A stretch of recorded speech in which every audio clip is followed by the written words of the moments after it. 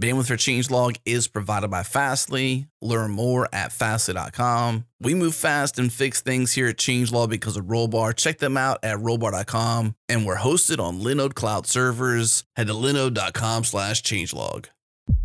This episode is brought to you by DigitalOcean. DigitalOcean is the simplest cloud platform for developers and teams with products like Droplets, Spaces, Kubernetes, load balancers, block storage, and pre-built one-click apps. You can deploy, manage, and scale cloud applications faster and more efficiently on DigitalOcean. Whether you're running one virtual machine or 10,000, DigitalOcean makes managing your infrastructure way too easy. Head to do.co/changelog. Again, do.co/changelog.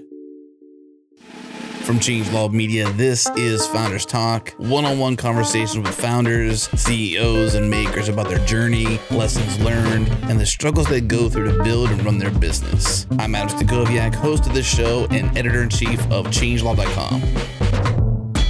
Lynne Tye is the founder of Key Values, a platform where developers find engineering teams that share their values. But to be more precise, Lynne is a solo founder. She's also a team of one. And her path to becoming a founder was anything but typical. She had plans to follow her parents' and sister's footsteps, to go into academia, and she got 2 years into pursuing her PhD in neuroscience before she made one of the best choices in her life. She quit. Lynne has mastered the art of quitting, at the right time, of course, and she's used that art as her secret weapon in her quest to become a founder. Let's talk about quitting, because quitting seems to be a secret tool of yours. And I don't say that badly because I've quit too, and I've learned the idea of focusing. And when you focus, you have to quit things that take away your focus. So let's open up with the importance of quitting. I'm smiling as you mentioned that. I think quitting is oddly one of my favorite topics, and it's so interesting that every time anyone brings it up, they always have to couple that with not to be offensive, not no offense, or not trying to insult you, or I think there's just such a negative connotation with quitting. Yeah. But I'm I'm a proud quitter, I guess. I think quitting is something people should talk about more, especially in entrepreneurship. And I think it's weird that it's not. I think I talked about this at one point, or somewhere else. But just to say that in grad school, so I was a grad student. I studied neuroscience for many years. And one of the things that was interesting was a lot of the most successful PIs or the investigators, professors, people who run the labs, researchers, they have a skill that seems to be that they're very good at quitting. You do a project, you know when to stop and start a new one. And it's seemed to be, it just was top of mind. But when it comes to startup world or founders, it's almost the only thing you hear is just don't quit. The best way to succeed is just don't quit. And it's just so strange because projects are very similar, both in the lab and with companies. And they're all the parallels are there. You have to know when to quit something. You're not going to be successful if you don't, if you spend 20 years going in a direction that's just going a dead end. Right. So I think knowing when to quit is super important. Say that again? If you're in a cul-de-sac, get out. Exactly. Right. Have you read Seth Godin's book, The Dip? I have not. Okay, no. So since this is such a key ingredient to your story, which is why we began there, and you're such an advocate for the right time to quit, I would say homework for you is to read while you're on this vacation you may or may not be on. I'm not sure what you're doing in Ithaca, but read the book. Yeah. And if you're listening to this, don't pause the show and go read it, but pause the show and go buy it and then come back to the show and read it later. But your homework as a listener is to read The Dip. My gosh. Love it. Will do. So one thing Seth says in that book, Seth Godin, he says, if you're in a cul-de-sac, get out, basically. Because if you're in a cul-de-sac, like you said, if you're going that direction and your business is in a cul-de-sac, well, what is a cul-de-sac? It's a dead end. Exactly. It's a pretty dead end. Circle. You can kind of keep going around there, and there's no real long-term path. And Seth's advice in that is basically what you said before, which is why I thought that you should read this if you haven't yet, is that it's about the right time to quit, right? You don't start something and see it through to the end because you have to. Winners never quit and quitters never win kind of mentality. But, there's this dip in between starting and finishing that is this lull. In the startup world, you hear it as the trough of sorrow, et cetera. Yeah. This sort of long sloth, this long, time period that's very hard. But it's the winners are the difference between the people who can get through the dip, but is the dip worth getting through is the long story short. So this isn't a book. For sure. This isn't like an advertisement for his book, but I love that book. Anyways. If it was perfect. Yeah. What I was going to say, though, is something that's also interesting is just thinking about the difference between giving up and quitting. And I know this is just semantics, but in my mind, quitting is when no one starts anything knowing that they're going to quit, or maybe they do, and that's fine. But most people don't. Right. And I think the difference is when you start, you have this goal in mind. There's something that you want to get to. There's something you want to accomplish. And quitting it is not, it's when you identify that you no longer want that goal. Or in some cases, of course, just knowing that the path to getting to that goal is not optimal for you. It's not going to make you happy. It's not like the easiest. There's some other reason. But I think there's just something that's weird is that you get a lot more information as time goes on, but people don't reevaluate with the new information that they have. Giving up, on the other hand, is like when you really still do want that end goal and you just don't have it in you. And I think that's what most people mean when they say don't quit. They mean don't give up. Like I know it's hard, but you should push through if you're still excited about it. If everyone's telling you that it's not going to work, but you still wake up excited about doing it, like don't give up. Like don't ignore the haters. Like that part I believe in and I understand that. But there's this, and then the second part of that is I think quitting, like if your goal, let's say your goal is to be happy or to be successful, like whatever those mean, those are like very subjective endpoints. Right. You have, in order to get to that endpoint, which is very nebulous, you have to quit a bunch of stuff in the middle. And so I think people just are almost hyper-focused and they're thinking like, if I start this book, I have to finish it, even though it's boring and it's taken you a year to get to 13 pages, like just, you don't need to finish it for the sake of finishing it. Right. Definitely quit that book. Well, let's talk about specifically how quitting has been key to you. Can you give us the example or examples, if that's the case, of, maybe the moment you were quitting, and some of the ways you thought about like, I should stop doing this to get here. Like, were you evaluating and optimizing for your happiness? What were you doing? Yeah. So I've quit a bunch before this, dropping out of grad school, but that was the first major like quitting experience that I had. So in college, I was studying brain and cognitive sciences. And then immediately after college, I didn't take any time off. I moved to San Francisco to go to UCSF and pursue a PhD in neuroscience. And this is, on average between, 5 and 10 years. It's very wide. Yeah. And and this is, I think the context here is helpful. My older sister and both my parents are also academic professors. So everyone in my family, is a doctor and has a PhD. And so for me, it was like the obvious, there was never a question in my mind growing up that I wouldn't get my PhD. And 2 years in, or maybe a year and a half in, it got really hard. And that was the time where my parents and my sister were like, oh yeah, it's hard. If it was easy, everyone would do it. Right. Just push through. We were there. It was hard. It's true advice. Everyone thinks it's hard, which is true for sure.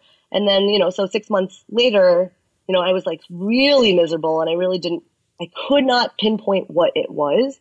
It was just mind blowing to me that the thing that, and I was also doing pretty well. Like I was doing really well. I think I was like the first in my class to pass my qualifying exam. I had I co-authored a paper that was published already. Like things were going really well. So I think it just didn't cross my mind that the thing I was doing well at could have been the source of my misery. And I just thought it was could have been anything else. I was like, maybe I miss my friends. Maybe I'm homesick. I was dating this guy from college at the time. I was like, maybe we should move in together. Maybe we should break up. Are we getting married? I just didn't know. I had no idea where the questioning was. all the things. All the things. I was like, maybe I don't like my neighborhood that I live in. I don't know. But yeah, then it was like, oh, maybe I don't like what I'm doing every day. And there was a question of should I change my project? Should I change labs? Should I try to transfer to a different school? And then eventually, this is super cliche. I went to Burning Man. It's not my first burn, and it wasn't at Burning Man that I had this epiphany. It's actually whenever I do have a life-changing revelation, it's always after. But it was coming back from Burning Man, and I was sitting in this talk, like a postdoc research talk or something. It was 8:30. It's super early. I was eating this bagel. It was crap, terrible bagel. It tasted so bad. And I had literally a aha moment where I was like, I don't like this and I don't have to do it. And it was, wow. it was like literally like a light switch where it was dark before and I was confused. And then all of a sudden someone turned the lights on, I could see everything. And it was like very clear to me that I just didn't want to do this for the rest of my life. And then I ended up dropping out like a week later. So it just happened really, really quickly once I had that like moment of clarity. Yeah. But yeah, that was one of many different times I quit something. I had a long string after, but I think for me at the time, it was just really about being happy. And also I stopped looking forward to the outcome. Like the end goal just didn't seem as exciting to me as it once did. And of course, at that point, it's like, what's the point of working so hard and being miserable doing something that you're not even excited about winning? It's like winning a race that you don't even care about winning, which is something that I try to remind myself to this day. It happens, actually still happens a lot, where I get a little confused about whether it's my goals or if it's other people's goals, or and having to decouple that is like an ongoing process for me. That's interesting, your goals versus somebody else's goals. For the listener's sake listening to this, because I want to fast forward just a tiny bit to at least preface what you're doing now so that it gives a little bit of context. Because this show isn't simply about key values. It's really about you. But, you know, key values and you are so symbiotic right now because you're in the early stages of beginning this business for yourself. But this question of quitting and this circumstance you found yourself in, and this very profound thought you've had that has seemed to have unlocked the key to your life, so to speak, has been pretty cool. So just give us a quick preface of like what you're doing now. What is key values? 100%. Yeah. So key values is, it helps software engineers find teams that share their values. And it's really like, it's pretty on brand with what I'm saying. It's for people who, either they are currently at a job that they don't love, they're not excited, there's dread every Sunday night thinking about the next day. Or anyone who's looking for a job, trying to just optimize for a life that they would be excited about, and finding the companies and the teams that would make them happy. And it's usually because of value alignment. It's not because it's like, I don't know, a company your grandparents have heard of. Like it's nice to have the name recognition, but that's definitely not a predictor for quality of life or anything like that. And so, the way it works on key values is there's a preset list of 45 values. And I ask companies that I work with to select the 8 from that list that best describe their engineering culture. And then, of course, the harder part is then qualifying it, like not just talking the talk, but walking the walk and proving it. And I think it's really just to help reorder the steps of the interview process and help kind of job seekers or anyone who's just interested in joining a team learn about the actual people on that team before they commit to this, a phone call, but the usually exhausting interview process. And of course, I think it's funny. I didn't know this at the time. I still build key values for software engineers in mind and for the job seeker. But a lot of I feel like my job is actually almost like a coach in some ways. Like I give a lot of pep talks to both companies and job seekers just about, I think it's just, it can be a pretty soul sucking process, hiring and interviewing, and then also on both sides and then searching for jobs. So, my gosh, that's the hardest thing. It's the most, aside from buying a house, getting married, having a kid, getting a job, I would say is in line with the stress level or difficulty level. Would you agree with that? I actually think all those other things are more fun. Getting married should be fun. Right. But I feel you. I got married in December. We did not do the traditional, we didn't have a wedding. We just went to the courthouse. And it was because we were avoiding a lot of what people think is really fun, but would seem really stressful and fun to us. Well, we had our wedding in Jamaica, my wife and I. Ooh. We did a destination wedding. Nice. And we invited our closest friends, so we didn't have to deal with the whole 300 people there, feeding everybody, throwing a big party when it should be around us and our because it starts to not be about for you. Yeah. Anyways, I think that hopefully Jamaica was more fun than looking for a job. Okay, so I'll scratch that one off. I didn't say it was about me, Lynn. I just said that just generally people tend to have some stress around the marriage process. Yes, no, for sure. So there's definitely, a lot. My wife, if you're listening to this, I love you. I was not stressed out about marrying you. Do not believe Lynn. She's telling lies. Well, I was just going to quickly say that actually my husband and I, Oliver and I, we actually decided to sign a prenup. And in the beginning, that was stressful, but it ended up being such a good process. And that's a huge digression, but I'm very pro prenups now, which is, I did not start that way. But but anyways, there was some stress around that in the beginning, just because there's like, anytime there's legal paperwork, there's a lot to think about. And that's the same thing as finding a job. You're literally legally binding yourself, at least for some period of time, to a company. That's right. And so before you say your I do's, I hope people really think long and hard about the person that they're, quote unquote, marrying into. I'm doing the air quotes here. But yeah, I think a lot of people don't consider what's most important. I think if you wanted to compare it, it's almost like you marry someone because they look good on paper. It's the same as like most people. It's actually how most people find a job. They're like, sounds good. Like without digging in at all or thinking about what the day-to-day looks like. Yeah. They think about, the initial, like, it'd be so fun to announce that I'm going to work at Google and not knocking Google, but, that's a very superficial reason to get married. Right. It's almost like getting married based simply on looks. Yeah. Never hearing the person's voice, never feeling their embrace, just simply looking at the person, which is kind of like a brand. Like if you just look at Google, what you think they are about, you think you want to work there for the brand name or whatever, Yeah. And it's one of the things I think is like the lessons that I learned too. One is never judge a company based on their website. I know it's still tempting for me sometimes, like when I'm rushing to just like get a sense of what a company does. But it's just a horrible way to judge a company. And I know everyone does it, which is why I judge people every day by their websites. Yeah, no, it's really, really interesting. And especially with early startups, I think there are a lot of, it's almost, I wouldn't say it's inversely related, or correlated, but there are definitely companies who focus way too much on making their marketing website look pretty and don't spend time trying to find product market fit or like serving their customers. And it's not like a business that's going to do necessarily well. And it's definitely no indicator of like whether the team likes each other or gels. So, but that's one thing. And the second thing I was going to say is it is very easy to tie the brand and personality of a company, like their product or their service, with the internal team. And sometimes those things are matched, but sometimes they're very, very different. And I don't know if I'm trying to edit myself here, but I've had a couple of friends work at Snapchat, and they said it could, like, the personality of Snapchat as a brand is very different from how it is internally. And I just thought that was really interesting. And I definitely see it here and there with companies. And sometimes for the better. Like sometimes a product seems very serious. It's like, I don't know, it's like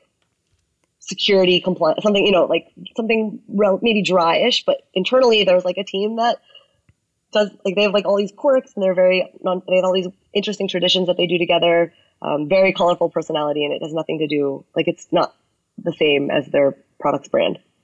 What I hear here is that you went to school for some really deep subject around the brain.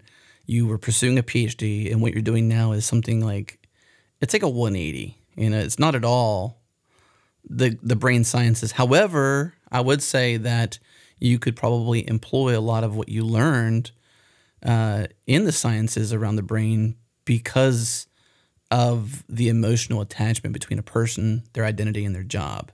Not that that's a healthy way of life to completely identify yourself by your job, but a lot of people's identities are really tied into their job or what they do, right? Like if I said, hey, Lynn, what do you do? You're probably going to tell me what you do to make money, generally. Not, well, I like to backpack and hike and mountain bike or whatever it might be. You don't generally lead with your hobbies. You generally lead with the thing that you do 40 a week. Just you saying that makes me want to edit my questions when I meet people. I should ask them, what do you love to do? That's what I should ask. Because it can be work. Yeah. And it's actually, so I'm in, as you mentioned, I'm in Ithaca now. I flew in with my mom last night, and it's because I was born and raised here, and we're selling the house, long story short. So it's not really a vacation. It's like moving out a bunch of stuff. But we were talking about this yesterday, just how growing up, my parents genuinely loved what they did so much. And I think I confused that with their occupation rather than their relationship with their occupation. Like I wanted that too, and I thought therefore I should also do what they are doing. Yeah. But yeah, I mean, I think it's not good or bad to tie your identity with what you do. If you love what you do, then by all means. And I think I'm very fortunate to do something where it's really one and the same. Well, the thing is the dichotomy between where you're at now, like based on what I know of your story is, your parents, your sister. So there's definitely some people that you love and trust that you were being influenced by in positive ways, that were role models to you, and you pursued that direction, but now you're in somewhere completely different. It's almost shocking, not that you don't deserve to be where you're at, obviously, but like that it's just so starkly different than brain science or the cognitive sciences or, neurobiology or anything like that. Like it's in a whole different world. It's so different. It's so different. And this is what you were saying before. I actually think there's very little that I can transfer from my scientific research days to now. Like I have really great fine motor control. I can do lots of really with precision replicate surgeries on mice. Like that's just not useful today. I don't do any of that today. Okay. So maybe I don't know your sciences very well enough to know. So my assumption was that you were studying the brain and, maybe things like, I would think, things around how our minds work around empathy would be really strong for you, So I studied more of motivation and reinforcement learning in my at least last couple of years. And so I think that's something that, part of the reason why I studied that is because I always had this interest in it, a fascination with it, even when I was young. Right. So I think that's still true, but I wouldn't say it's because of science that, how do I say that? I feel like if you cut out the science part, nothing would really have changed. You could still learn everything that I know now.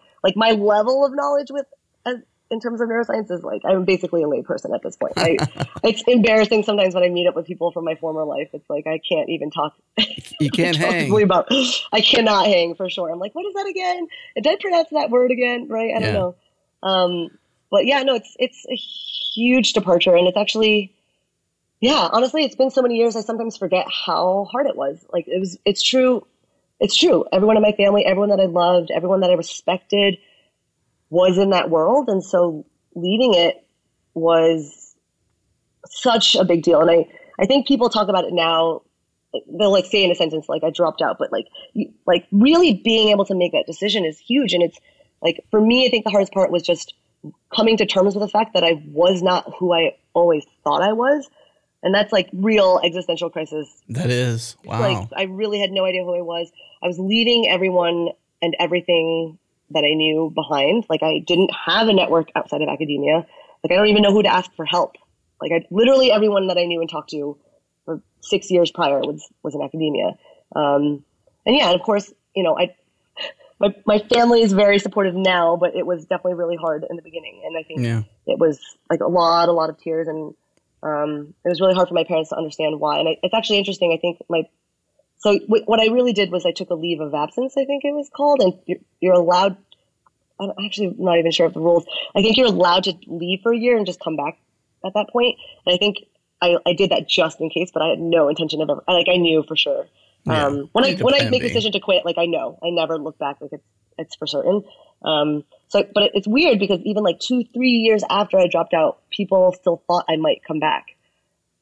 And I was my mind was so far from that. I was what? It was just weird that other people were almost living in the past to me. It's what it felt like.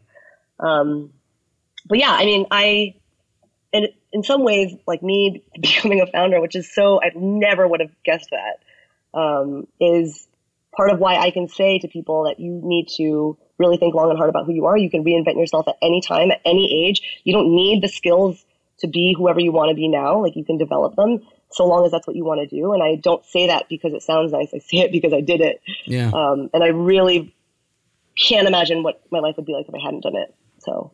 And let's talk about the rough moment, so to speak. So you had this existential crisis, this profound moment where you realized, well, hey, eating this terrible bagel at this talk at 8:30 in the morning. I'm assuming not at 8:30 at night. Was it 8:30 at night or 8:30 in the morning? AM. Okay, because I was okay, well, bagels, yeah. There you go. Otherwise, it might be a salad or something or cookies. But, so you have this profound thought that, the life you're living isn't the life you really want for the various reasons you mentioned. At what point did you, were you depressed for a while? Did you gain some confidence? When did you get this confidence to transform your life and become a software engineer and, do key values? What was that path for you? Oh, okay. Well, enter long storytelling. Oh man, it is really cliche. So I think what happened was as I mentioned, I was just so miserable and I didn't know why. I was really unhappy and didn't know what it was. I don't know. I guess in some ways I was depressed. I never really like, I think it seemed cheerful at the time, right? Because there were things that still made me excited and happy. I just didn't know something just wasn't right. Like I like made I had a recipe and I totally swapped out sugar for salt, and I was like, clearly something's really wrong, but I didn't know what I did. But then when I went to Burning Man, which I don't know if you've been to Burning Man or whoever's listening, but it was just like a week with people who were so genuinely happy. And I was at this camp, and there was these two DJs that I became friends with, and they like woke up every morning and made music together, and they like genuinely loved waking up. Like they wouldn't be able to sleep sometimes. They were just so excited about what they're doing. They'd always want to talk about it. They want to share what they're doing. Anytime someone asks them, so like, what do you do? You know, they're like not even shy about it. They're like excited that they have this chance to talk about what they love and share what they love. And I think the juxtaposition from coming from a week of that with around all these people who just genuinely were genuinely excited to wake up, which is like, it just to me sounded so nice, but didn't seem real. And I saw it with my own eyes, and then coming back and I was like, I dreaded I was like, I hate being here. Like I have to pretend to be interested. I have to make small talk. I have to pay attention to something that just literally I couldn't care less about. And I just realized that I'd been pretending for so long and it wasn't making me happy. So I think for me, like some people still say like you were so brave or it was courage, but I almost feel like it would have been, I don't even know if it would have been harder for sure to just have swallowed that. So to me, it was like the path of least resistance to just stop forcing myself to do something that made me so unhappy.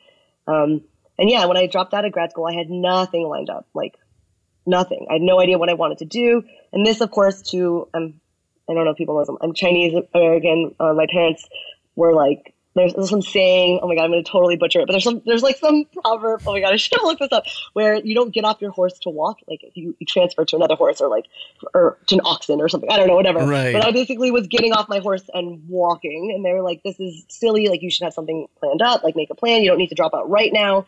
But I think for me also, and this carried on to startup world and being an employee, like I can't work for someone or be on someone's dime unless I'm there.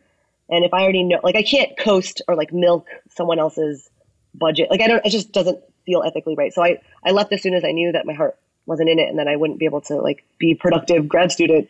But yeah, I had nothing lined up. And as a grad student, I was making like $30K a year living in San Francisco. I was no money saved.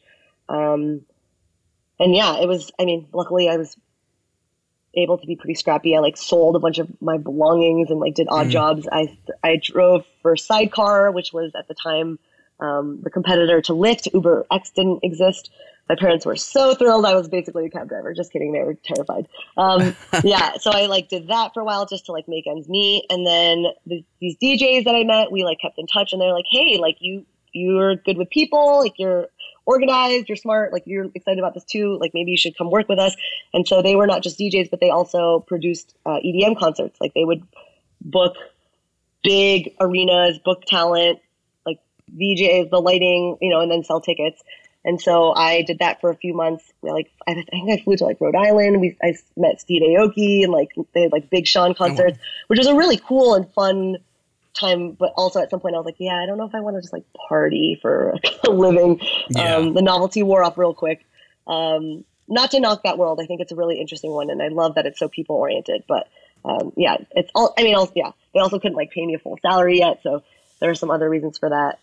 But then I quit that, and then I traveled, did the typical soul searching thing, and then before I learned to code, I actually joined a company called Homejoy. But yeah, it was an on-demand cleaning company, and I joined fairly early. I want to say it was like 10, 15 people. Not everyone was even a full-time employee at that time.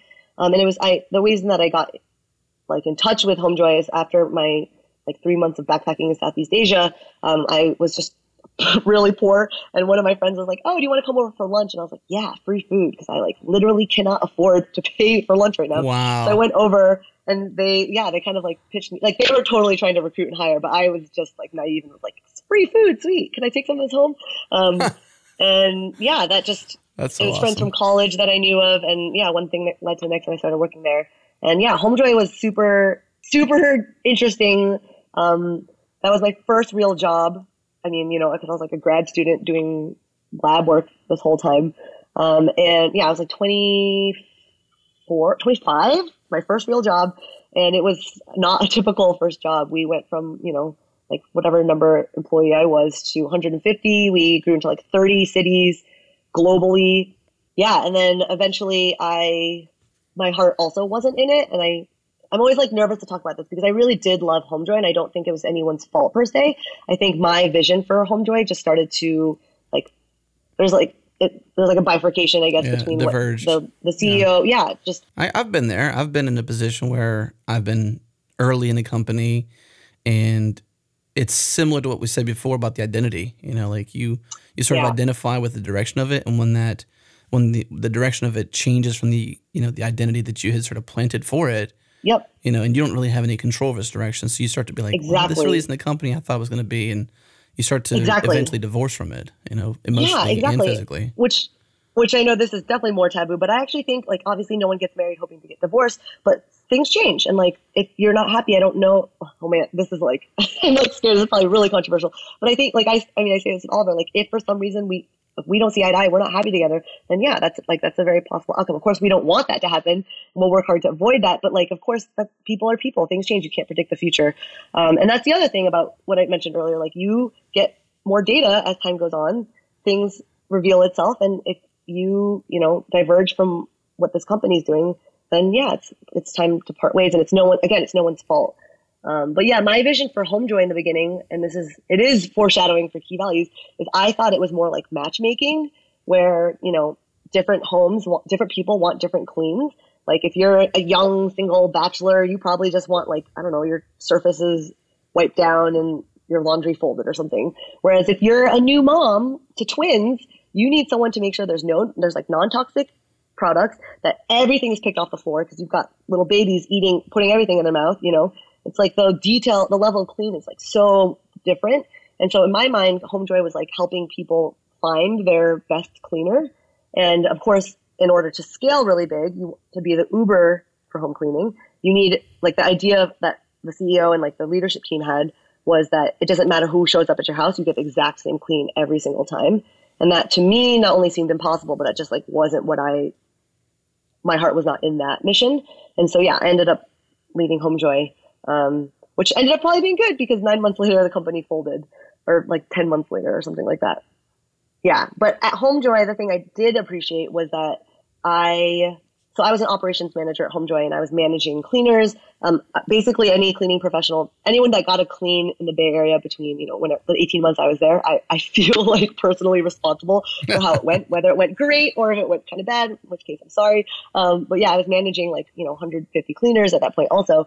And, bugs would happen. At one point, I forget this. I think the best story, the one that I remember the most, was there was a bug and an issue with the cleaning professionals getting their tips. And so I was getting my phone was blowing up. People were like dropping into the office being like, Lynne, like, where's my money? Like, you guys, like, where's my tips? Like, you guys are stealing from us. And I had all the city managers from other cities, like, emailing me being like, hey, like, all my cleaners are blowing my phone up. Like, can you fix this? And of course, like, you have to file a ticket. But I was like, no, I can't wait for this. Like, so I ran over to the engineers, and I was like, things are on fire. Like, I'm not leaving here until someone fixes this. Wow. And then, which is like, that's funny, the way to do a ticket right there. Engineer. Show up. But it's funny now, because like, as a developer, I would hate for someone to just like show up and be like, hey, like, whatever you're doing, not important. Like, fix, like, I'm the most important thing. Do what I need you to do. Right. But that's what I did.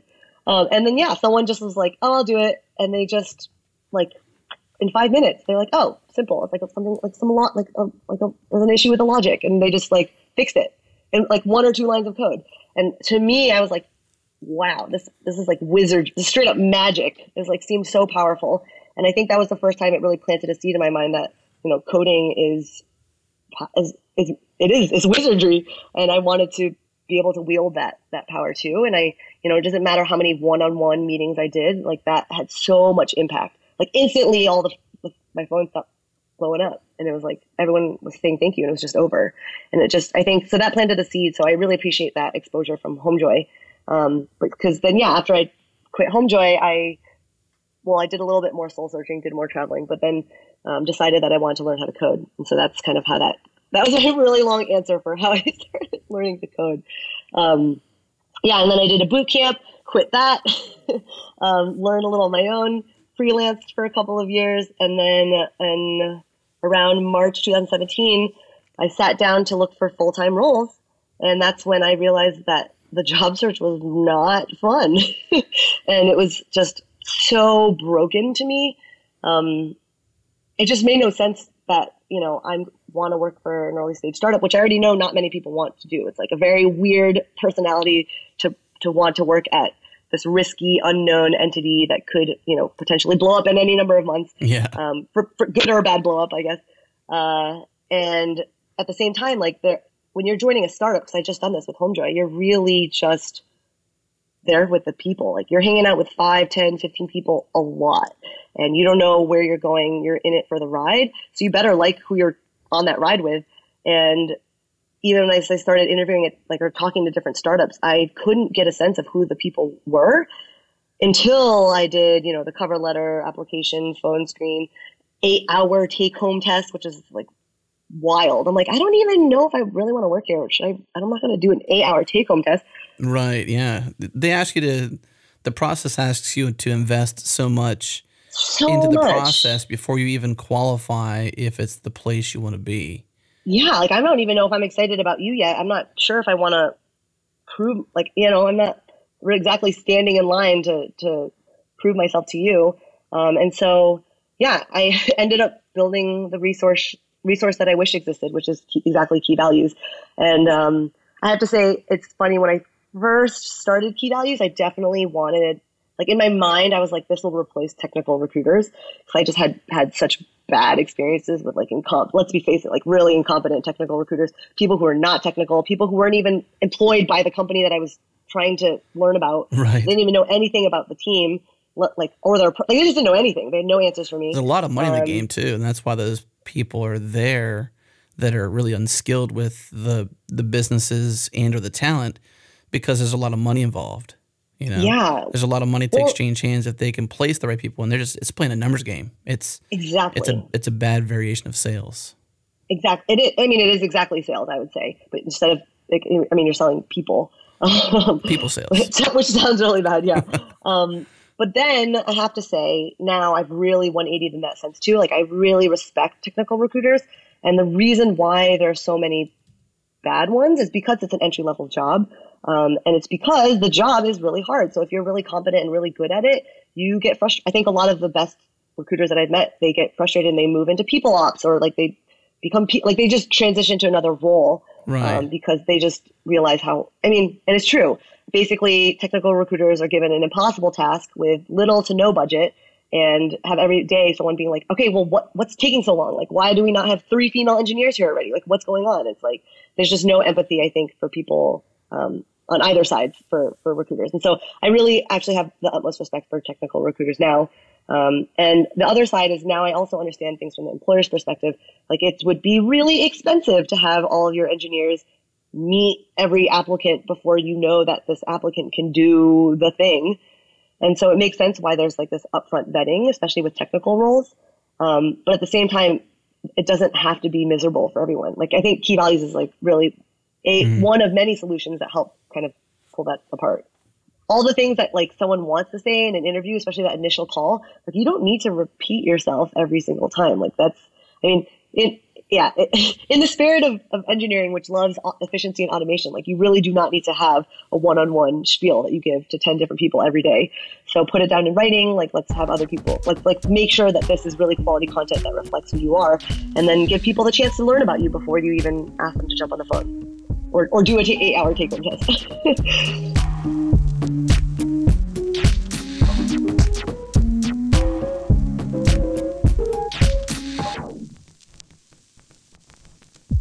This episode is brought to you by Discover.bot. Learn everything there is to know about bots at discover.bot/founderstalk. Discover.bot was built by Amazon Registry Services as an online community for bot creators and makers of all skill levels to learn from one another, to share stories, and they regularly publish guides and resources to answer questions like how to set up payments to your bot, how to stop shopping cart abandonment, what KPIs are worth measuring, how to write an engaging chatbot dialogue. You can even register .bot domains there. Learn more and explore this huge library of bot resources at discover.bot/founderstalk. Again, discover.bot/founderstalk.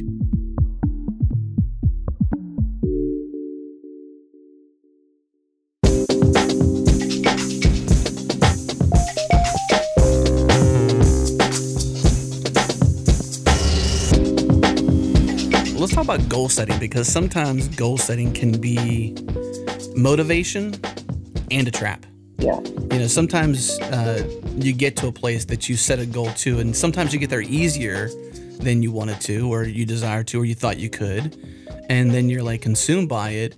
Like one thing in particular for us here at Changelog is we have this news feed, and I don't know if you know anything about news feeds, but they require feeding, meaning that you have to keep putting things into the bucket. And so when Jared and I first launched it, like we've had this newsletter for a while, and that we just did that once a week, and so our news feed turns into the newsletter at the end of the week, but we've got to put things in all week long because we have this news feed. And so Jared, with his great wisdom, said, I feel like we're building ourselves into a prison, meaning that we have to show up every single day, find and log news, or scale and add more people. But until that day, we have to be responsible for it. So long-windedly, I'm explaining what was once a goal for us that has been difficult to have attained and gotten there because it requires so much of you. Can you share maybe how goals have been influential in your recent past? Yeah, no, that was a really good example actually of how that kind of shapes. I come to that fork in the road all the time with key values of like, I want this, but do I really want to do what it takes to get to that goal? But yeah, no, goal setting, I think about motivation and goal setting so much. I don't know. I wonder if everyone else thinks about it even half as much as I do.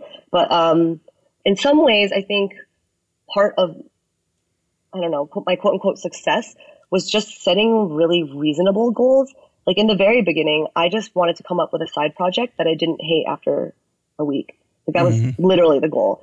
And then after that, it was like, oh, I want to actually like finish it, like build something and be able to, at least in my heart, call it like mostly done. And then after that, it was like showing people it. Like not being afraid to get feedback. And then, you know, the next goal was launching it. That was probably the biggest of the goals before that. And then I launched it, and then I entered the trough of sorrow, and I was like, oh, okay. Yeah. You don't just, it's cute, right? Because everyone thinks that the hardest part is launching a product. And then you're like I'm done. I did it. Like, right. Now everyone's just going to stand in line, knocking on the door, trying to take my money. But yeah, it's so not like that. No, and so then my next goal, of course, was like, you know, there's little goals. Like I want to hit this. I want to have this many company profiles. I want to place someone successfully. And then after that, it was like, that was really exciting. And then it was, I want to get one paying customer. And then after that, it was like, oh, I want to have like 10 paying customers. I want to be able to close this size deal, make this much money per month or quarter. And then, it's actually timely because I'm still kind of figuring out what my goal is now. And so, I feel kind of lost, I guess. In the last 2-3 months, I've had this like mini existential crisis, which I just don't know. Well, okay, let me back up into how I got here. But my goal at one point was to do $300K a year and in revenue. And I am happy, but it took me a lot less time than I thought it would. Things have been going really well. And after, Q4 of last year, which is what got me, like, made me worthy enough to be on the Indie Hackers podcast. And like, it's been great to get recognition from folks. Q1 was even better. I did like $50K more than I did in Q4. And then at that point, I think that's what really triggered my existential crisis of just like, well, now what? And I don't think, I almost wish I was solely motivated by money because it would be really simple. It's like you do something. Does it make the number go up? Keep doing it. Does it make it go down? Stop doing it. Like very simple, but it's just very like, scientific. I'm not that motivated. Like up to a certain point, like money is just not. So what's the problem? My primary motivator. Well, so then it was just like, what's my new goal? Like, I don't know. And I still am like, of course my underlying goal is to like be happy. So it sounds like you hit your financial goals, right? You had some certain amount of deals or a certain kind of placement, a certain financial goal. What if your goal was more focused on not so much just your happiness, but the people that you serve's happiness? Rather than a monetary goal, because money. So when you exchange value, money exchanges hands in most cases, right? And if it doesn't, then it's not usually a good relationship on the long term, maybe the short term. So if you exchange value between you and somebody else, or vice versa, there's likely in a capitalistic world an exchange of money. I mean, I've always wanted to help people. Like that makes me happy for sure. But I don't know how, and this is like what's really interesting is that I hear all these other founders talk. I see them tweet. I listen to their podcasts. I talk to them in person. And a lot of people just like have this, like they want to make the world a better place, or they, something like, I don't know. I don't mean to like roll my eyes, but like something hand wavy, fluffy like that. They really want to like have the greatest impact. They want to leave a legacy. And I'm just not genuinely that motivated by some of those things. Like I don't know. This is like super. People say it's like optimistic nihilist or something, but it's like I don't think if I really wanted to change the world, I probably wouldn't have started Key Values. There's probably a lot bigger problems and a lot, really honestly, most startups in tech, like they're not the thing that. You're not really changing lives by selling ads or like getting people to use your phone to like stare at their phone. Hey, come on, more, don't knock my business. I'm just kidding. It's more than that, you are, you're touching them. You're touching them. But if you really want to change the world, I guess, of course, there's a subjective evaluation of like what is really worthy of that. And so it's true. I can't knock that. But I think for me, it's like, I think I'm just not an activist. Like I'm not in the business of wanting to convince people and convert them into my belief, like what my belief system. So a lot of people are like, oh, why don't you do outbound sales? And I definitely could, but for business reasons, I have a lot of inbound sales, so I'm busy with that. But I also feel like there's a lot of people who just don't get it. They're not picking up what I'm putting down, and it doesn't excite me to try to like convince them to think something else. I'd rather just like stand on a mountain, shout what my truth, and then for the people who hear that and resonate to come find me, and then we can like work together. But right. I'm not really trying to convince someone to believe what I believe or think the way I think. And so I think in some ways that might change. I don't know. I don't know if that changes like the size, the amount of impact that you can have, but I guess, yeah, these are all really good questions. I'm like wrestling with them myself now. Well, it's good you're wrestling with them though. That's a positive thing because one, you're self-aware. Yeah. One of the biggest downfalls of most people is they're not self-aware enough to understand how to evaluate themselves so that they can improve. And that's a good start, so this. Yeah, no, for sure. The state you're in is a good thing. It's weird because I know that, but like emotionally, like even physically going through it feels so uncomfortable, but I know like logically that this is good. It's good for me I'm doing exactly what I preach. Like you should stop, think long and hard about what you want to do. Does Key Values have a mission? I think it's so funny. I've talked about this a lot actually very recently. I think it started as almost something more selfish. Like it was to serve me in a way to like, I wanted a business that would support my lifestyle and let me, share my stories and also be able to encourage people to take leaps of faith and, do what they really want to do. And I still feel that way. And of course, I want to help people build their own dreams too. Like a lot of my founder friends, if they're hiring, like they have this strong belief and they want people to help them build it. And I want them to help connect. But ultimately what I want for myself is what I want for everyone in this world is just to like, do you find out who that is, find your people, whether that's at a company or family or friends or whatever that is. Like, I really just want people to identify what it is that they really care about and then find people that like help them fan that fire, whatever it is. And I'm not going to judge whether that, like, sometimes I talk to software engineers and they're like, oh, I actually think I want to leave tech. And I'm like, okay, yeah, let's talk about that. Like, thankfully, I think you actually asked about this in the side conversation, but Key Values, I don't charge by placement, and I'm very deliberately so. Like, I don't want to be motivated to just get people hired. So like, I'm happy to talk to people when they like want to do career changes or like, if especially if their goal is not just to get hired at a company. Like, I think there's something bigger than Key Values and software engineers and startups that I care about, but it's a nice and smart, let's be honest, focused way to build a business first. And so I don't know, maybe Key Values will expand to something more, but I generally think that the success for a business is being focused and niche. Yeah. I think I'm not sure what my next goal is, but part of me is also like wants to be good at celebrating and like enjoying, like I don't need to be stressed about not having a really ambitious business goal, which I, up until very recently, felt self-conscious admitting because I live in San Francisco and there's a lot of people who are very, very ambitious. And I sometimes feel nervous that I'm not ambitious enough because I don't want to build an empire, like take over the world and build a $10 billion company. Well, so it comes back to finding out what you want though, right? Exactly. Yeah. So to understand a little bit closer, because I think I know your story and your circumstance, but maybe the listeners don't yet, is Key Values is just one person, right? It's just you. Yes. Oh, So yeah, that we means never that made that clear. you're taking out the trash, you're fixing the bugs, you're designing the interface, you're implementing the interface, you are Yep. doing the sales, you're doing customer service, you're doing bookkeeping, All of like it. all the things, right? I'm just Literally listing all all the of it. things that like I do. And I'm Yeah. thinking like, gosh, man, it's a lot of stuff to do. You know, But I like it. well, so yeah, of course you do, right? And I think the question comes from, because you have this kind of influence around yourself in San Francisco, is that you should now either take money or scale, right? Yes. So Lynne can't do all the things. She can, but she shouldn't have to long term, but I would say don't feel pressured into, I like to leverage smart money, rather than just simply money. How Right. can this money not only give me enough capital to do something I want to do with it, but then also enable putting the right kind of people in place and the right kind of things in place to achieve the mission. And I asked you a question earlier about your mission. If you don't have a clear enough mission, not so much just for the company, but for yourself in the company, I think that's a great place to start, because once we here at Changelog realized, so about 2006, early 2006, we sat down in a room for 2 days and sat down with a guy named Jake Stutzman.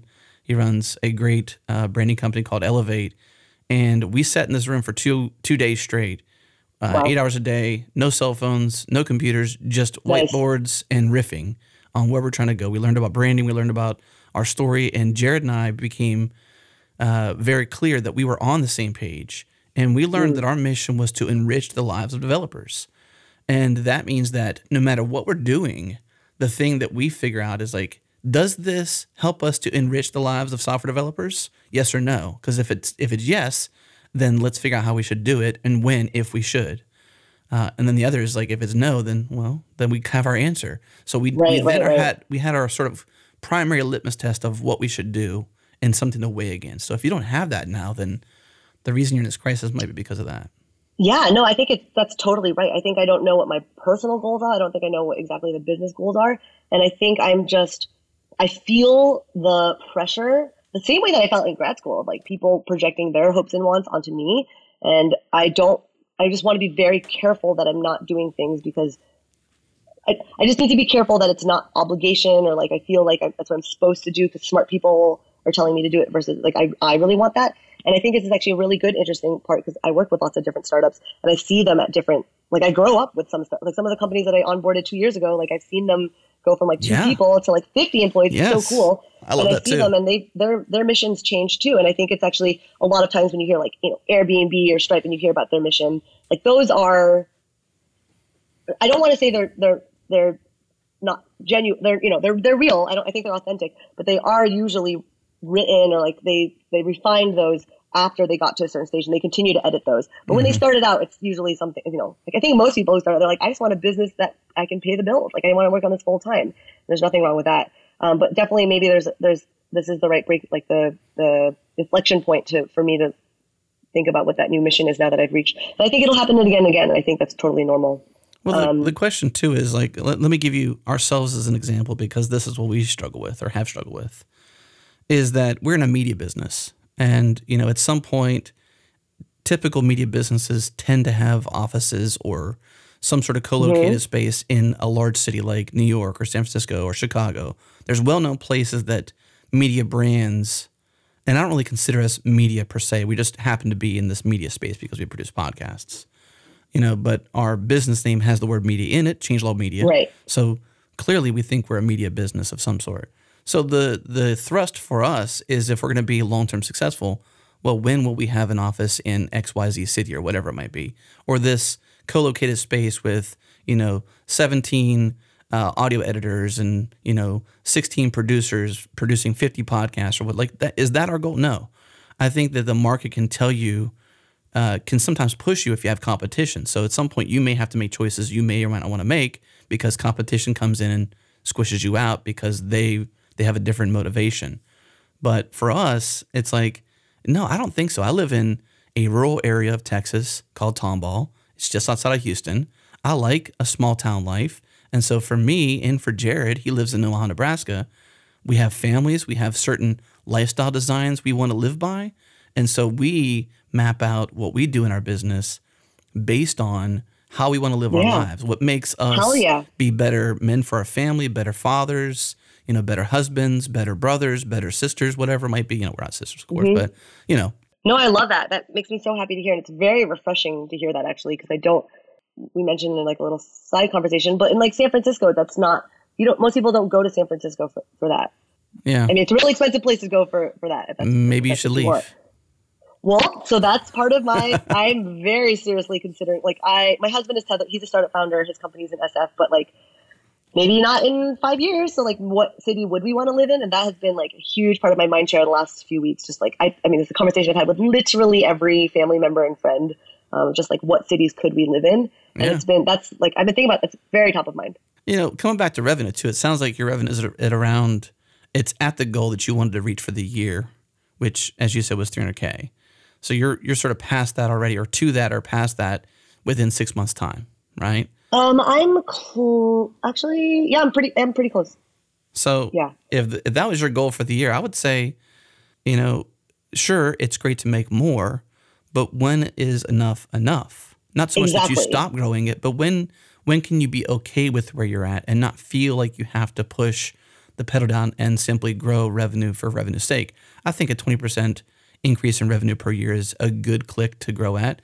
Around here, our mantra is slow and steady wins the race. And if we're moving too fast or there's something coming by that we feel like is pushing us faster than we want to in a new place or a new thing or a new idea or a new shiny object, we say, slow down and check yourself, and then take action on that checking, because too often are we feeling forced, pressured, or influenced into something that does not match our mission. Yeah. And so having clarity around your mission is key to being able to slow down and check yourself. I love hearing you say all that. And I'm really I'm smiling because it's just, I hear people say this but they don't necessarily do it. And they'll say it, I talk to friends, they're like, that's what I wish I did, but I don't feel that way. Yeah. I have investors, I have a board, I have people who are breathing down my neck, and I really just don't want to disappoint them. And I'm like, that doesn't quite sound like you're following your own advice. But I understand that situation too. It's not for everyone. But it's just so funny to me. I had this epiphany a few weeks ago, and I actually I have a newsletter, and it's usually, introducing teams and all these really unique, interesting facts about them, and why someone may want to work there. But I just in the heat of my existential crisis was just I was basically just blasting my personal diary to thousands of people. But I realized in doing that, and people reached out to me, which was so great to just bond with people on this very, real raw shared experience of just I don't know what the point of my life is, what is the purpose, what drives us. But I realized it's comically on brand with key values. I have to figure out, in the same exercise with everyone else, it's an ongoing process. You have to figure out what your values are first before you can find a place or people or a team to help you build along that. Yeah. If you don't know what you're looking for yourself first, you're leaving it to chance that you just randomly happen to fall in a group of people that are on the same page with you and are trying to go the same place you're trying to go, and you want to do it together in a way that makes sense to you. And so really you have to do the hard work, and it's just hilarious because it's advice I give to people, and I'm oh, I'm not looking for a job per se, but I am I'm in the same exact boat of needing to figure out what that, you can call it a mission for sure. I think a mission is, it sounds kind of cliche to say, oh, you don't have a mission statement, Lynn? What's wrong with you?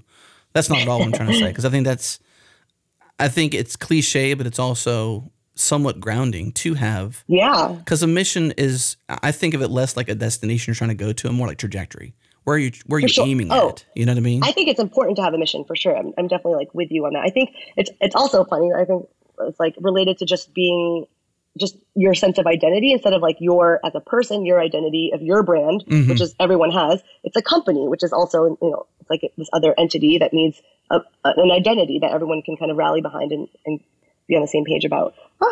Sorry, there's a cat that just tickled my leg.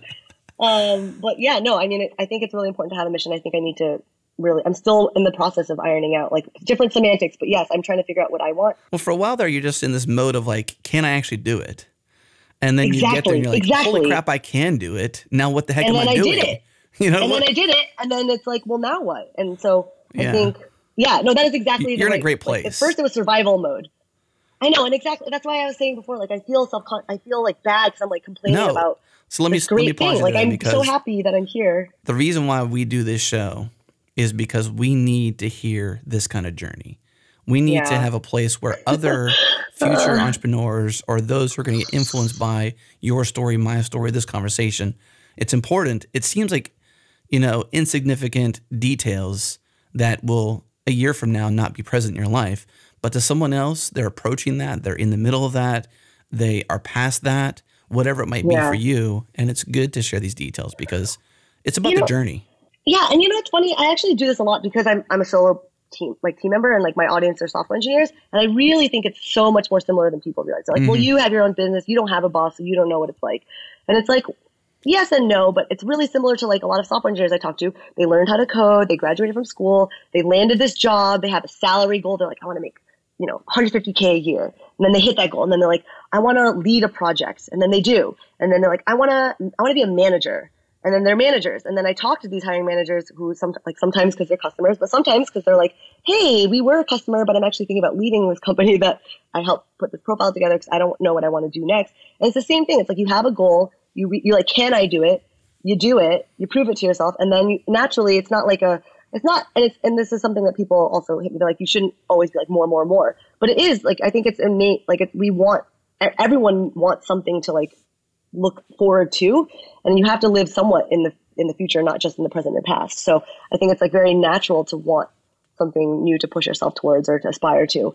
And so it's not just founders that go through this. It's like, it should be everyone. But I guess you're right. Not everyone asks those tough questions. I'd hate to cram this last piece into 15 minutes, but if we could do 15 minutes, that'd be fine with me. I'd love to go deeper, and I feel like it might, but I at least want to give it 15 minutes. Yeah. And I want to talk about charging, when to charge, how to charge, your sales process, Love this topic. Who buys from you? How does it work? What's the relationship like, et cetera. Just, find the best path into any of that, and we'll just open it up. Yeah. Feel free to just jump in, ask me questions as I go. So key values. So first of all, when I started Key Values, it was free. And this was very deliberate. I think it goes against a lot of the advice that you hear from people say charges early. I think there's pros and cons for all these reasons. But for me, I decided to not charge until later because Key Values is a two-sided marketplace, and it's important for me to be able to provide value to software engineers. Like, you show up to the site and there's only one company on there, you're like, great. Like, I'm very underwhelmed.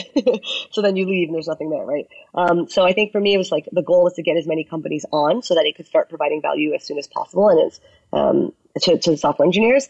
And so of course, doing sales takes time. And it kind of there's some friction there, especially for founders who've never done sales. That was me to just figure out the sales process. But I was very beginner. I was winging it it was like hilarious to think back on. But even if you're like an expert salesperson, it takes time. Like the sales cycle takes time to like the paperwork, just negotiating it takes time. Can you pause for a second and share when you started to first make money, just so we can kind of have a time frame of reference? So I started Key Values in end of March 2017. I did not start charging until January the next year. So it was like almost a year before I started charging. So you're about a year and a half into charging. Yes. Okay. I mean, basically, I had to do some math there. Yeah, right at. I mean, all of 2018, and now we're in July of 2019. So that's a year and a half. 2018 to me was like the year of learning to do sales. Like when I'm old and wrinkly, I will be like, 2018 was the year I learned to do sales. That first sales call. Oh my God. Yeah. Yeah. Okay. Go back into it. I just wanted to have a frame of reference because I personally didn't know either when you started to make, when you started to generate revenue and when you started to charge. So no, for sure. And I sometimes forget because so much happens in like a week in this land. But I remember, so I started charging, and in the beginning, I wasn't even sure if I should start charging. I knew I was providing that. So I helped companies place engineers. Like engineers were hiring people that discovered them on Key Values, applied through Key Values before I started charging. And I was doing YC at the time, and obviously everyone was like outraged. They're like, you're clearly providing value. You need to be charging. And I was like, yeah. And I think real talk, I was nervous to do sales. Like I was like, I don't know. I've never done it. And it also seemed like a huge distraction from my primary goal, which was to drive traffic to the site from software engineers. So I was like thinking content marketing, SEO, getting more companies on the site to like, obviously because it makes it a better product, it makes it a better experience. And so for me, I was like, oh God, like jumping on the phone and doing sales seems like just not fun. Torture. So I was like, yeah, so I was definitely avoiding it to some degree. But then also I think like just from a strategic standpoint, I still wasn't sure if that was the right move. And I still to this day think I could have, I don't know if that, like what I ended up doing was the right thing. I don't know if I should have started charging sooner or even been later. Like if I had spent all of 2018 instead of focusing on sales, focusing on improving the product, growing traffic, building my audience, like then if I started charging now, it would be way easier to sell because it's like it's such a better, it's easier pitch. So maybe that would have been smarter. Yeah. Like I wouldn't have been made money until later, but making money would be easier. Maybe I could charge a lot more. Maybe like, who knows, right? Right. So I think I'm really bad at giving advice about when to charge because I think it's partially dependent on your business and what it is, how much, like how difficult, whatever. Yeah. Are you providing value already? But there's also something that is just like straight up your circumstance. Most people like, they are like, if I don't start making money in the next 3 months, I have to get a job. So that's why I'm doing sales now. And I think that's great. I think that's like a great motivator. It's good to have some fire under your butt I would agree with that, except for to be in a sales position and have a position of desperation is not a good position to be in as somebody who's leading that sales front, because you would often propose a deal or take a deal that isn't actually in your best financial interest, even if it is moving the needle. But what if the company dies? Like you have to. Well, obviously get a there's job. circumstances, but I Right. think, if you have a chance to map out the scenario, so if there's someone out there listening to this and they're in the middle of like, man, when should I charge? As soon as possible. I would say as soon as it makes sense to continue to move the needle, provide value, and I would say establish partnerships rather than just simply sales. Treat them like partnerships. Like when this relationship takes off, it's because we both have a planned trajectory of where we can take one another, my value and your value, et cetera. It's so tricky and interesting because when I first started doing sales, I reached out to like the 7 companies I thought that were already on Key Values that I thought would say yes. Like they were really happy. They placed people. They like had all this positive feedback all the time. They're huge champions of Key Values. And like all of them said no. And I was like, oh, so in my mind, I was like, okay, it's not the right time to start doing sales. Was it because they were getting it for free though? Yes. So but that's what I didn't know at the time. I was just like, oh, if the people who are happiest with Key Values aren't that excited to pay. What I didn't realize, and someone even, the founder of Nihilist, I actually met up with her, Christine Spang. She was like, told me that she's like, heads up, it'll be so hard to convert like free customers into paying. Just like FYI. Oh yeah. Like, and I like heard it, I had it filed away, but I did not understand it until like after I experienced and got burned a bunch of times. It's just, I don't know, sometimes I got to learn the hard way, I guess. But yeah, for sure it's partially because of that. But also I just was so bad. Like I just had no intuition about sales that I legitimately picked the 7 companies that were probably the hardest to sell. I just didn't know how to qualify them at the time. Like they were like not funded, had no money, didn't have like the resources to pay. Or they're like super well funded and were getting a bunch of, they didn't need Key Values. Like they had a bunch of other channels that they were getting leads in. There's one company that like I knew that they had just had layoffs, but they still love Key Values. And I was like, oh, isn't that enough? But it's like, obviously that's not, like they're not going to pay because they're not hiring anymore. So there's like all these things where I just didn't know. But I agree. There's so many reasons why people should start doing sales earlier, if no other than to just talk to your customers, because otherwise you don't know what you're building for. Right. Before I started talking to customers, I thought so after I got 7 no's in a row, I was like, okay, well, I guess my product isn't good. So I was like, maybe I need to build out like maybe I had to turn Key Values into an ATS and or maybe I need to have like a forum or build a community, or maybe I need to I just had all these other ideas for product and strategy. And I just, by luck, pure luck, I just decided to reach out a couple more times and got some yeses. But if I hadn't done that, I literally would have just gone in this direction, building something that people don't even, maybe people would have wanted it, but clearly Key Values as a product has not changed like at all in 2 years. And it's like, yeah, people want it. People will pay for it. So I think there's something really important just to talk to your users and customers or potential customers, just to know who you're building for. And that is just, there's no shortcut. No. You said something before though about not knowing if it was the right thing to do. and you kind of talked about your process. You need to have a more sophisticated sales process, whatever it might be, to sort of get more inbound sales. And I would say there's 2 lessons that I've learned that we implement every single day is iteration. The iMac that's sitting in front of me right now did not begin as a Retina display, super flat, super small iMac. It began as this gigantic TV looking thing that was colored, right? And it evolved over the years, right? Right. So that's my one simple example of iteration. Like it didn't begin where it's at today. And so the same with your sales process. So be a fan of iteration. Yeah. And the other thing that has been crucial for me on like sales and customer development is this mentality of a velvet rope, right? So think of yourself as this exclusive place. And because you're solo, you only have so much time, and you only want to give that time to people or things that really add value to the direction, the mission you're trying to go towards. And so if you treat your door like a velvet rope and only let in who truly belong, that fit the mold, the fabric that you're trying to create, then you get to focus all of your time on the best potential people for your future business. So having an understanding what that velvet rope is means that, but it takes a little while to get there though too. So if you're early in your sales process, you don't know, you really don't know, but what you have to be doing is be getting to a position where you do understand what that velvet rope is for you and what kind of clientele should come past it. 1,000%. I was just going to say that I think a lot of people want like a shortcut, but you really you have to have a large sample size of data to be able to start drawing patterns of like who is a good customer, what is a good partnership. Because and it's actually so analogous to key values. Like if you only have worked at 2 companies, both were bad management, super toxic, you're like, well, I guess all jobs suck. All teams, like being an employee is just bad. That's just the accepted thing of the world and everyone knows it. But like, that's kind of the same thing. It's like if you have 2 customers that are like really hard to work with, super demanding, pay late, whatever, unhappy, like then you just like don't know better. Right. So you need to like give yourself the chance to be exposed and have a large sample size so that you can start to know what to optimize, who to optimize for. It's the exact same thing with key values. Like you have to do some research to get more exposure so that you can start knowing for yourself, like what makes a good partnership, what makes a good customer, like what is the velvet rope treatment that you want to provide and who do you want to provide it for? Yeah. So 100%.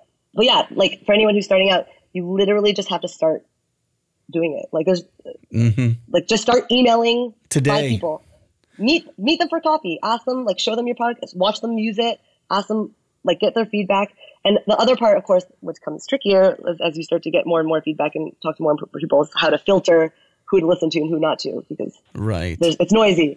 But first, I think just collecting data first is like really is the goal.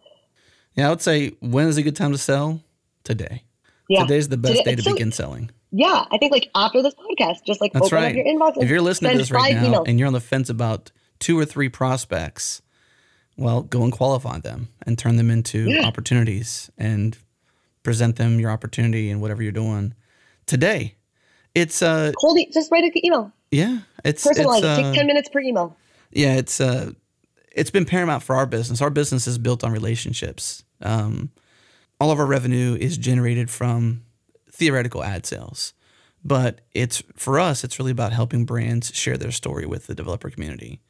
And we try really hard to keep our sponsors relevant. And in fact, we say no a lot. It's awesome. Like, we're fortunate that we can, because we don't sell. I was going to say it's great that you're. Well, we don't sell from a position of desperation if we don't have to, meaning that we try our best to not be desperate. That affords us the ability to be confident. Yeah. And that also takes time. Like, I think it's similar to me in key values and similar to me when I was freelancing. Like in the beginning, I was like, I will take any gig. I don't care what it is. Like, I just want, like, the goal was to just become a professional, to actually make money off of this. And I think there's that's okay. But the whole point, again, is editing and reevaluating and setting new goals and increasing your standards. And that just comes with time. But for sure, no one hopes to be in a desperate position for anything, whether it's getting a job or doing sales or whatever. Well, I'll give you an example. If ever I sit down with a new opportunity for us and I feel even remotely like I'm I never want to come off as desperate. In most cases, we're never really in that position, but there's times I really want to work with them, or I see beyond, because when I take all the tests that show my strengths. I'm a visionary. I'm, self-assured, things like that. Like I have good self-assurance. I'm a futurist. I can really see further into the future, not like telepathically, but I can start to visually see where we both can be in a partnership further and easier than they can. And sometimes that's a position of desperation. It's like, I really want to work with you. I can provide value to you. This would be a great relationship. Come on, please. No, that's not desperation. That's enthusiasm. That's totally different. Like that's totally It's a different angle of desperation, that's for sure. Yeah. Well, you're not desperate because if you don't, your business, like it's not survival mode, right? Like it's just like what. So I think, but I feel that way too. There are companies where I'm like, I love the people. I selfishly want to share their story because it's so incredible. It's so unique. It's something. And so I feel that way too. But I, for my own narrative, don't call it desperation. Okay. I think it's just like, it's just I don't know if I would call myself a visionary, but I think I also have a good sense in about good people. And I don't think that's desperate. I think that is phenomenal. I think you should keep doing that. Yeah. So since sales is so crucial to learn as a founder, to be good at, how did you learn about it? How do you be good at it? You personally? Oh man. So for me, it was literally trial and error. First thing I did was just did exactly what everyone should do after this podcast. If they're not doing it already, is just pick a couple of people that have expressed interest or are already using your product, or cold emails, and just reach out. And I know it's you will spend an hour probably drafting that first email, overthinking every single word, and that's fine. I think you should. I think there's literally no other way to start. Just start. It's not pretty in the beginning. It'll continue to be ugly for a while. Wise words. But then I did a couple of calls, and I did the same thing I did when I was freelancing. People would be like, well, how about, they would propose something, and I would backpedal. I'd be like, okay, in my mind, I'd start the call, I'm going to ask for $3,000 a year. And then, they would they're like, why don't we keep doing a free trial for 6 more months? And I'm like, and I would just cave because I was just I don't know. I was just scared, it takes confidence to do sales. Yeah. Just like it takes confidence to negotiate for a job, your salary and comp. And so I think there's a little bit of trial and error with that. And then the big thing that really was a game changer was I randomly met this guy. His name is Danny, and he actually was introduced me by another friend who just wanted us to talk about burnout, because I was burned out from grad school, and then I was really burned out after working at HomeJoy, and I've just kind of been someone people talk to, I guess, when they think about burnout. And so she was like, you should talk to Lynne. It was really therapeutic for me to talk to her when she had burnout.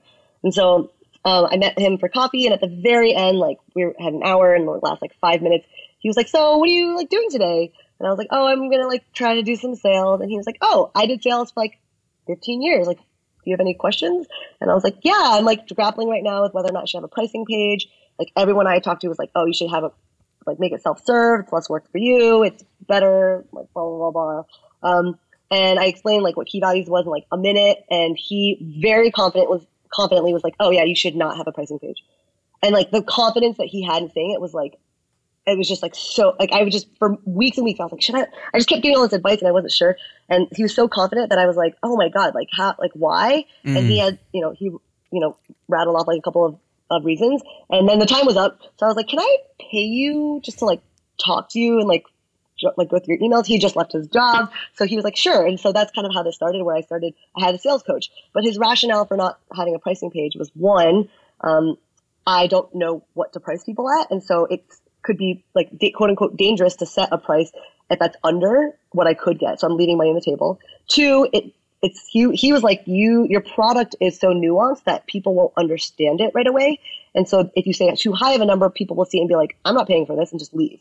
And so his advice was to just, anytime someone submitted to be with key values, and this is exactly what I do today, is I immediately schedule a call with them. And then I just have to understand what their pain points are first, because key values also has a number of use cases. It depends on the type of company, the size, the stage, your current strategies. It's just nuanced. Mm-hmm. So I have to listen first about what pain points they have, because he was laughing at my emails, because basically at that point, anytime someone reached out to me, I would send them the exact same email, irregardless of who sent it, whether it was a founder, CTO, a recruiter, agency. Like I just had like the same spiel, and it was just, he was like, this is silly because you're listing. Yeah. He's like, you're selling these value points to someone who doesn't have those pain points. Like it's mismatched. So like but you don't want to write a novel. Like, are you this person? Read this paragraph. Right. Like, he was like, you should just have a call. I started closing so many more deals by doing sales. And I was like, oh my God, like this is the secret that I did not know.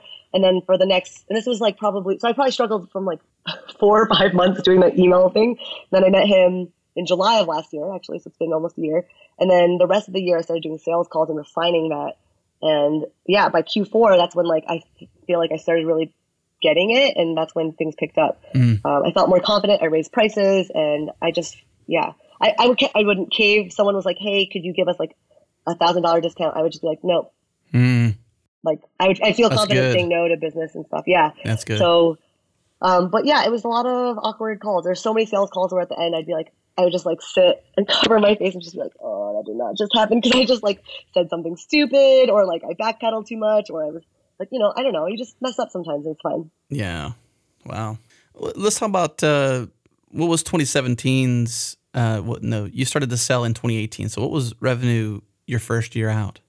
I mean, rough 12 range. months out, it was probably like 10,000, maybe like, I actually don't know. It's probably like $10,000 in the first 12 months. Let's say 10,000 for 2018. And then we're in 2019. Oh, no, 2018 was really great. I thought you meant like 12 months from when I started. Oh. 2018 I did over 100K, but probably just. So you more than doubled Q4. your year one revenue. Oh, yeah. That's good. That's phenomenal. Yeah. Sorry, I'm like thinking right now. Yeah. That's amazing. Q4. Yeah. Well, so yeah. And I think it's just a question of like, I started getting really addicted to watching that number grow. And it's just like I was competing with myself. But at some point I was like, oh, same thing from like the grad school thing of like, is this a race that I want to win? How many hours a week do you work?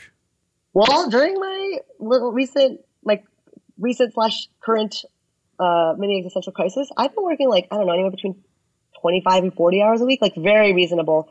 Q4, Q1, I was like, I definitely solid 60 hours a week, probably maybe 70. I don't know. Sometimes I don't know if it's work or not, because it's like, I also, sometimes it's fun. I believe that the boundary a lot. Well, I think that I could like dive deeper into more advice, but I don't think that this show is simply just about me. No, I want to hear. I mean, you can definitely share it with me offline too.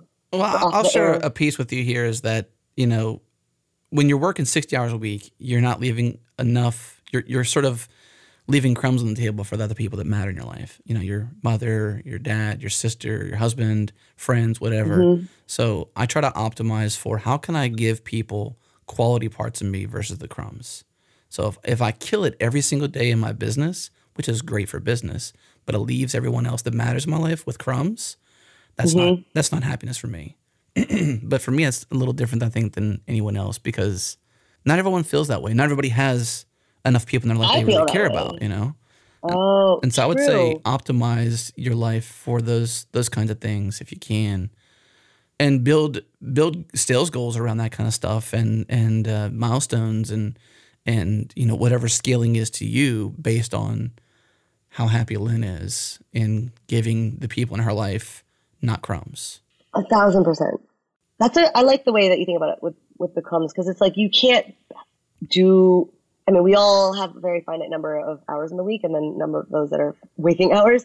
I was going to say that I talk to lots of, I'm in San Francisco. I run into founders all the time. I talk to founders all the time, and I actually think that even if you don't have people you love, like don't forget to prioritize like your personal life. Like I know people who just don't go on any dates for like 5 years because they're so heads down. And obviously I'm not saying that everyone has to like find one partner and marry them and do that. Like there's no rules, but I think a lot of people do want those things and they just push them aside. They say, I'll do it later. And I definitely think that it's good to nurture all the sides of you. And maybe that's even just like learning another language or like a hobby. If you want to, like you have like fitness goals, like don't wait.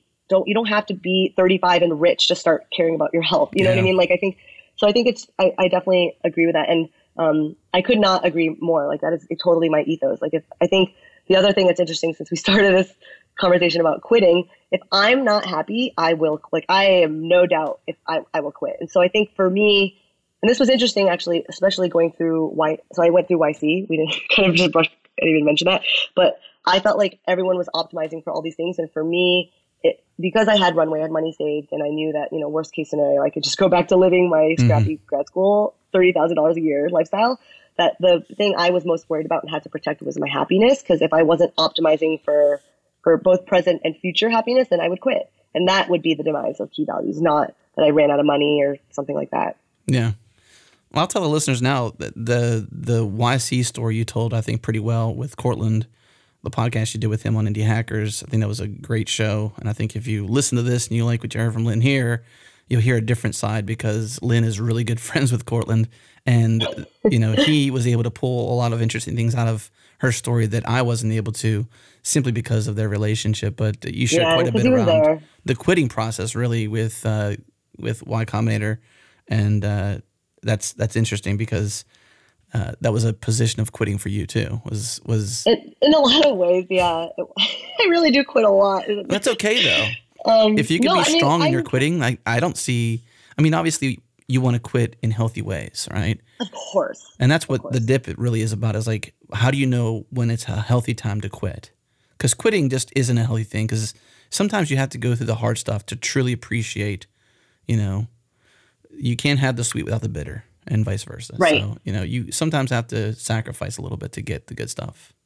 Yeah. And I think I say it, and it's probably, I imagine I'm saying it to an audience that's like similar to me, like people who want to work hard and probably almost love working hard for the sake of working hard, which can be dangerous. But of course, if you just quit everything, I mean, I'm not talking about that. And I'm also not talking about like table flipping and like in a dramatic, burning bridges. I'm not talking about my gosh. Exactly. Yes. Not especially in our industry. My gosh, do not burn bridges. If you're listening to this, Lynne, if you're listening to this, if you feel the same way, then just say, yeah, because do not burn bridges. People are not identified by their company. They won't be in the same place 2 years from now.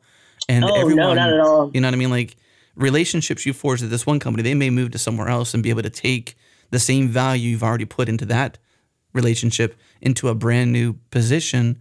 And either way, just be a good human. You know what I mean? Like, oh yeah, exactly. Don't burn That's bridges. what I say. Like, for very business reasons, you shouldn't. It's not like a good business.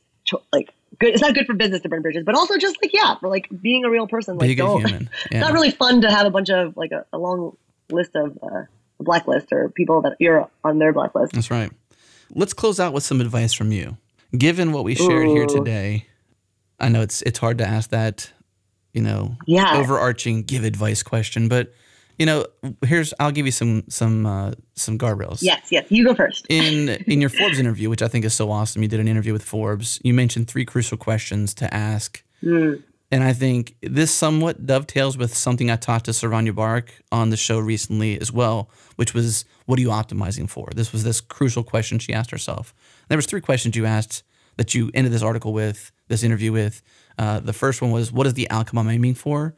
What energizes me on a day-to-day basis? And what is keeping me from starting? And I think, I'm not really sure what the positioning is of that, but that to me seemed like really 3 crucial questions to ask yourself. A couple of these, I would even say, re-ask yourself this, like, what am I aiming for, Lynne?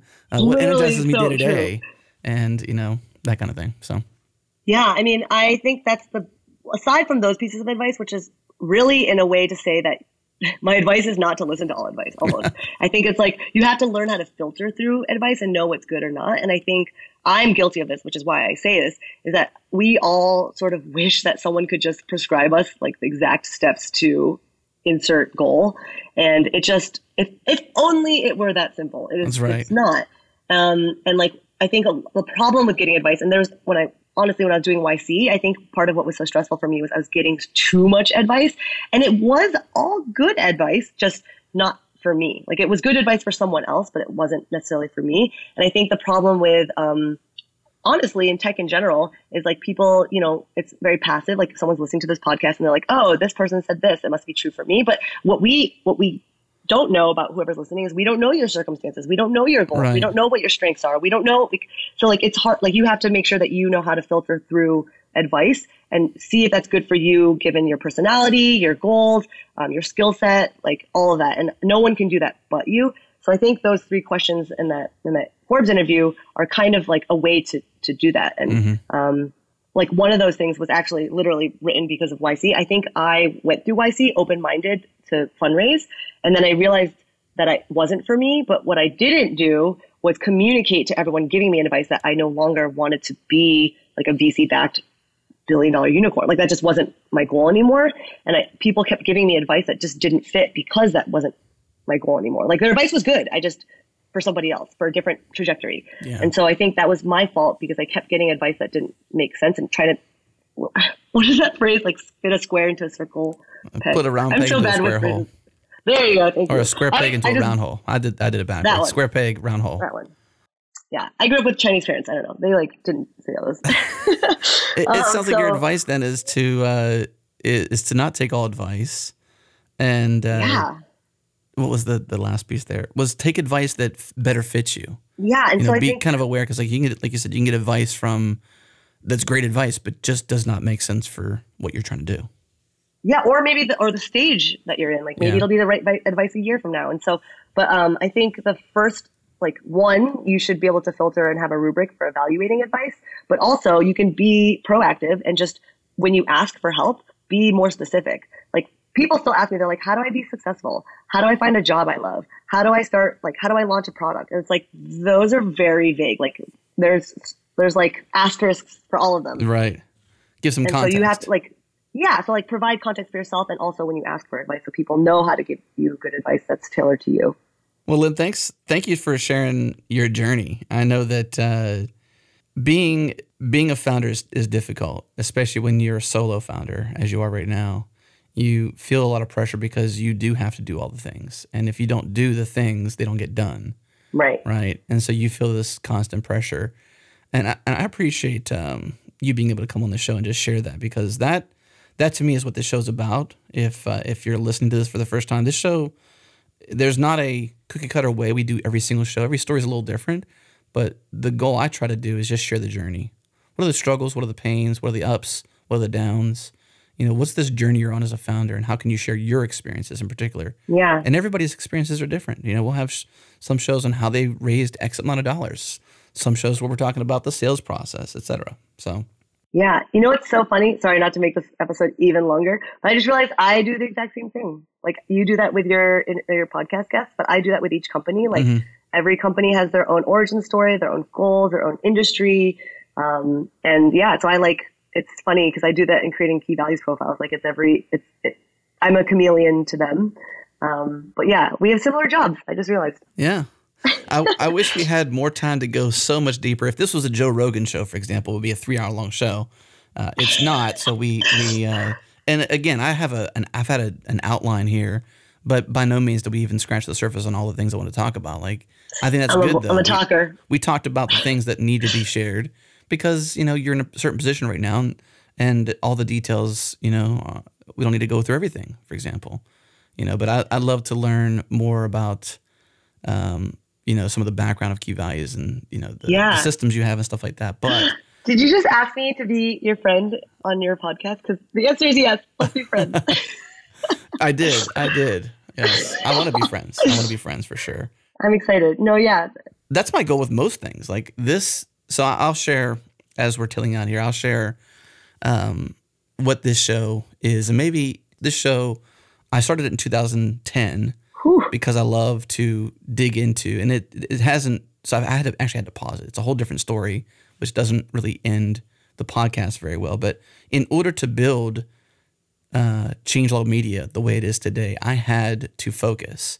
And the way I had to focus was I had to pull in. I had to quit some things, right? I had to stop doing this show and a couple other podcasts I was doing and focus on building out what has now become changelog.com. And if it hadn't been for that quitting and that focus, which is this show, which started in 2010, and I think this might be, what episode actually is this?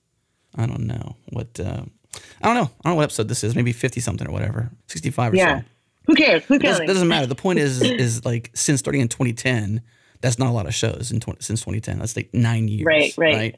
The point of me telling you this is that this show is a growth hack for us. Totally. Right. We use this show to meet the right people, to develop good relationships with lots of good people, one, I often get to give and get amazing advice.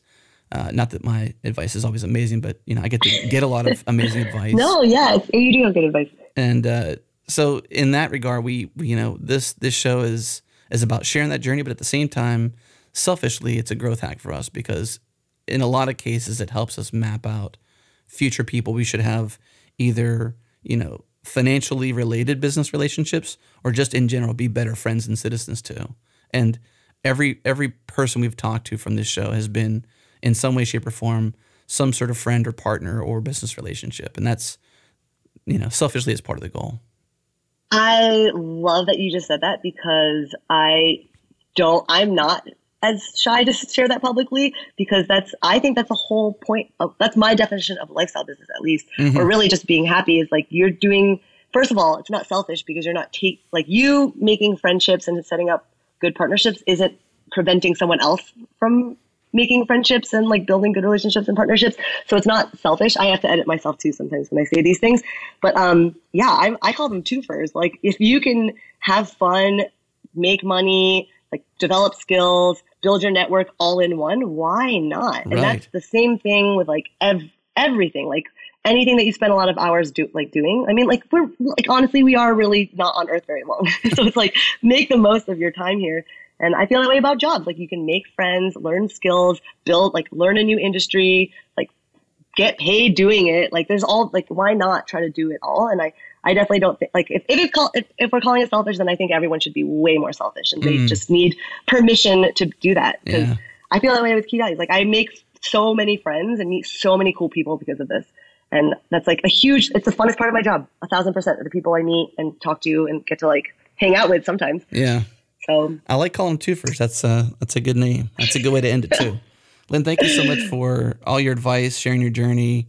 Thank you so much for having me. It was fun. And not being shy about it too. I love that. And that makes me excited because sharing the not so pretty parts of someone's story is difficult, but very rewarding for those listening. But it's the best part. Anyways, well, I guess we can talk after we But thanks again. This was awesome. Bye, everybody. All right, thank you for tuning into this episode of Founders Talk. If you enjoyed this show, do me a favor. Go into iTunes, Apple Podcasts, Overcast, whatever you're using. Favorite it, leave us a rating or a review. If you tweet a link to a friend. And of course, thank you to our sponsors, Linode and Discover.bot. Also, thanks to Fastly, our bandwidth partner. Head to fastly.com to learn more. And we're able to move fast and fix things around here at ChangeLog because of Rollbar. Check them out at rollbar.com. And we're hosted on Linode Cloud servers. Head to linode.com/changelog. Support this show. Music is by the one and only Breakmaster Cylinder. And if you want to hear more shows like this, subscribe to our master feed. It's awesome. Check it out at changelog.com/master or go to your podcast app and search for Changelog Master. You'll find it. Subscribe, get all of our shows in one single feed, as well as some extras that only hit the master feed. Thanks for tuning in. We'll see you again soon.